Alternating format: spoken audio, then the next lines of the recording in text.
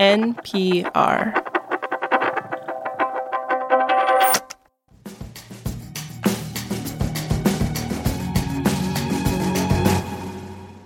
This is The Indicator from Planet Money. I'm Darren Woods, here with Adrian Ma. What's up?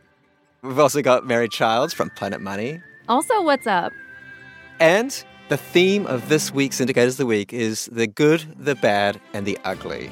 Now, I'm not going to say which is which. You be the judge.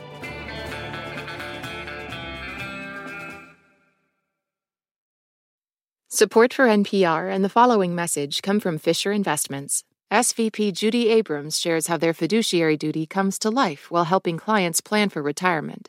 As a fiduciary, we must make decisions in our clients' best interest.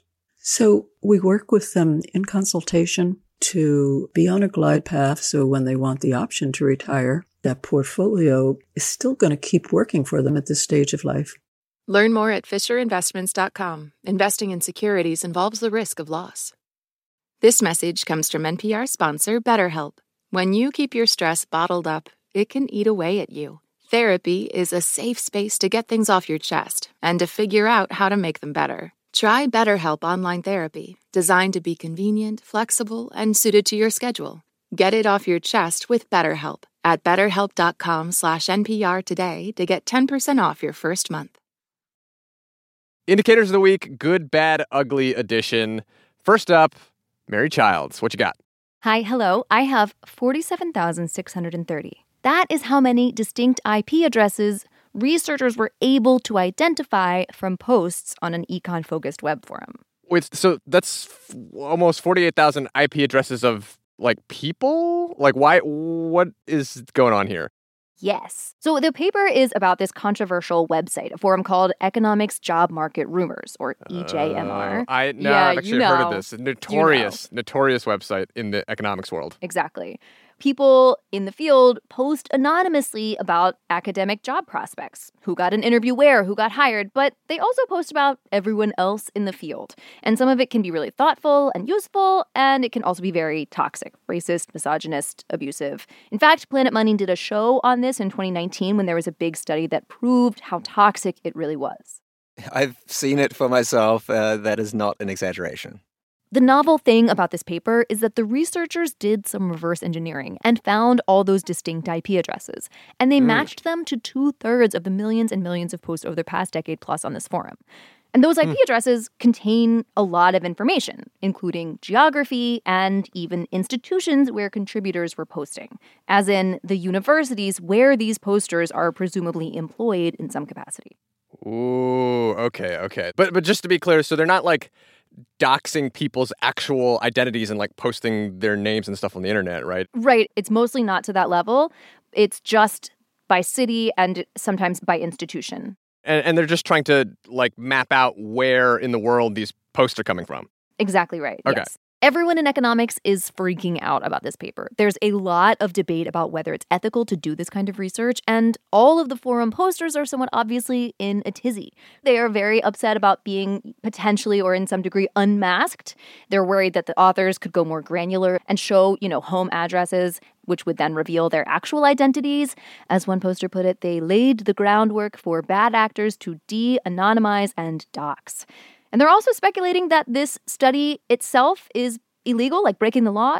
One posted that they tipped off the FBI, informed them that a trio of miscreants will publicly admit and document how they willfully violated the Computer Fraud and Abuse Act. It's generally for hacking, which this information was all publicly available, so I'm not sure if this argument will hold water. Sounds like they're really panicking. It does look that way, yes. I mean, what made them want to do this? I think it's been something that's kind of dogging the economics profession for a while, that there is this toxicity and this forum that is notorious, as you said. So I think there is real interest in cleaning up the profession from some corners, but also real interest in not doing that at all. So it's a good paper. It's a bad topic. The topic itself makes me sad. It's a sad topic. The good, the sad, and the ugly. So let's go to some good news. So my indicator is 0, which is how many hours a lot of Americans now will have to wait for bank transfers. These can be instantaneous, whether it's waiting for your paycheck or paying for your gas bill online. 0 hours to wait. That is so exciting. Yeah. I have long wanted to charge my bank interest for that delay. I've gotten no response. An interest-free loan that you're giving them. Yes, it is. Right, when they are taking usually a few days to make the money move. Yes, and the Federal Reserve, it's the bank for banks, it put out its new instant payment system live yesterday.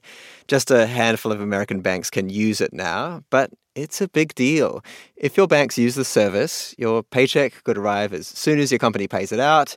We won't have this day-long wait that we're all used to. I mean, there's always the other options, right? Like Cash App or Venmo or Zelle, that kind of thing? Yeah, I mean, so Venmo and Cash App are different because the money isn't actually showing up in your bank account instantly. It's just in the app.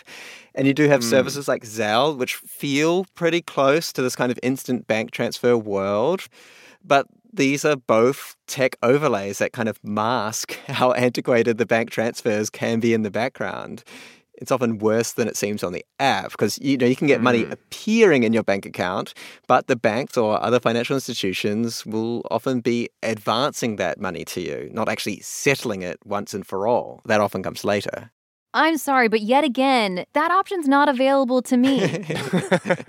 Mary, if you want to open a bank, I'm going to open a bank. I'm getting in line to be a customer. I mean, instant bank transfers have been a thing around the world for years. So what's going on with us? I mean, we've talked on the show about how there are a lot of banks in the US, about 9,000 if you include credit unions. It makes these kind of projects, coordinating everybody, harder. And also, as this idea was getting traction, there was a little bit of a kerfuffle over the bank's own privately run instant payment system. That's been up since 2017. It covers some transactions. Some of the banks didn't want the Federal Reserve competing with them there. The banks want to get some of those tiny fees that these kind of transactions generate. But officials at the Fed said they don't want to rely on just one private system. I can see why they would say that. Yeah. And also you add in fears over faster scamming, faster fraud, the possibilities of faster bank runs. And rightfully, there's been a lot of planning to make sure this new system is safe enough. But I guess the real test will be in the tasting. All right, folks, let's go make some money. Let's do it. Let's go transfer some money. So we can buy a Cybertruck. You been eyeing one? That's right. My indicator is $50,000. That is the expected price tag for the car maker Tesla's first battery-powered pickup truck.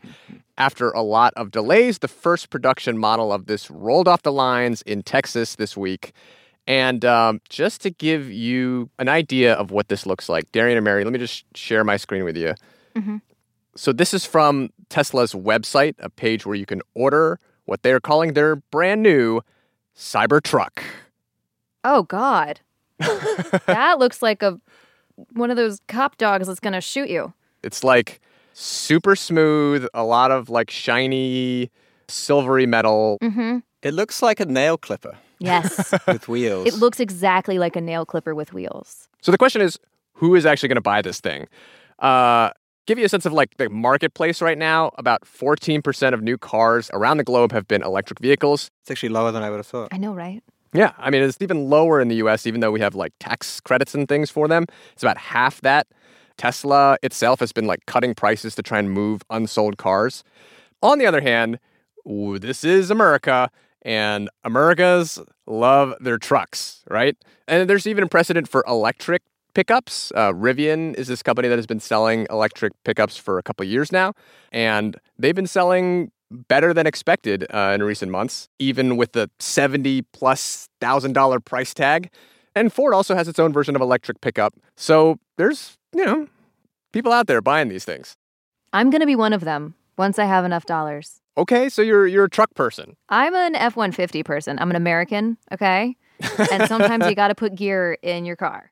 I mean, what I think is interesting about the situation is like, even though Ford is sort of the king of trucks, it is slashing the price of its electric F-150 to be the same as what the Cybertruck is supposed to sell for. So it seems like it's a little nervous, and there's this like little electric truck war brewing. Race to the bottom.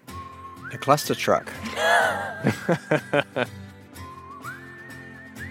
This episode was produced by Brittany Cronin with engineering by Neil Rauch. It was fact-checked by Ciro Juarez. Viet Le is our senior producer, and Kate Kincannon is our editor. The Indicator is a production of NPR.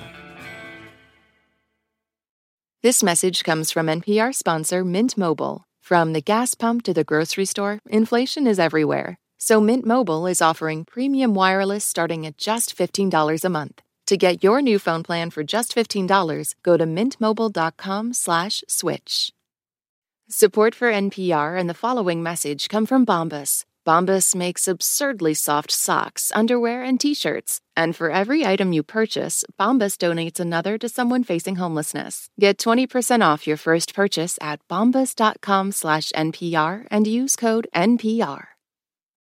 Jasmine Morris here from the StoryCorps podcast. Our latest season is called My Way. Stories of people who found a rhythm all their own and marched to it throughout their lives. Consequences and other people's opinions be damned.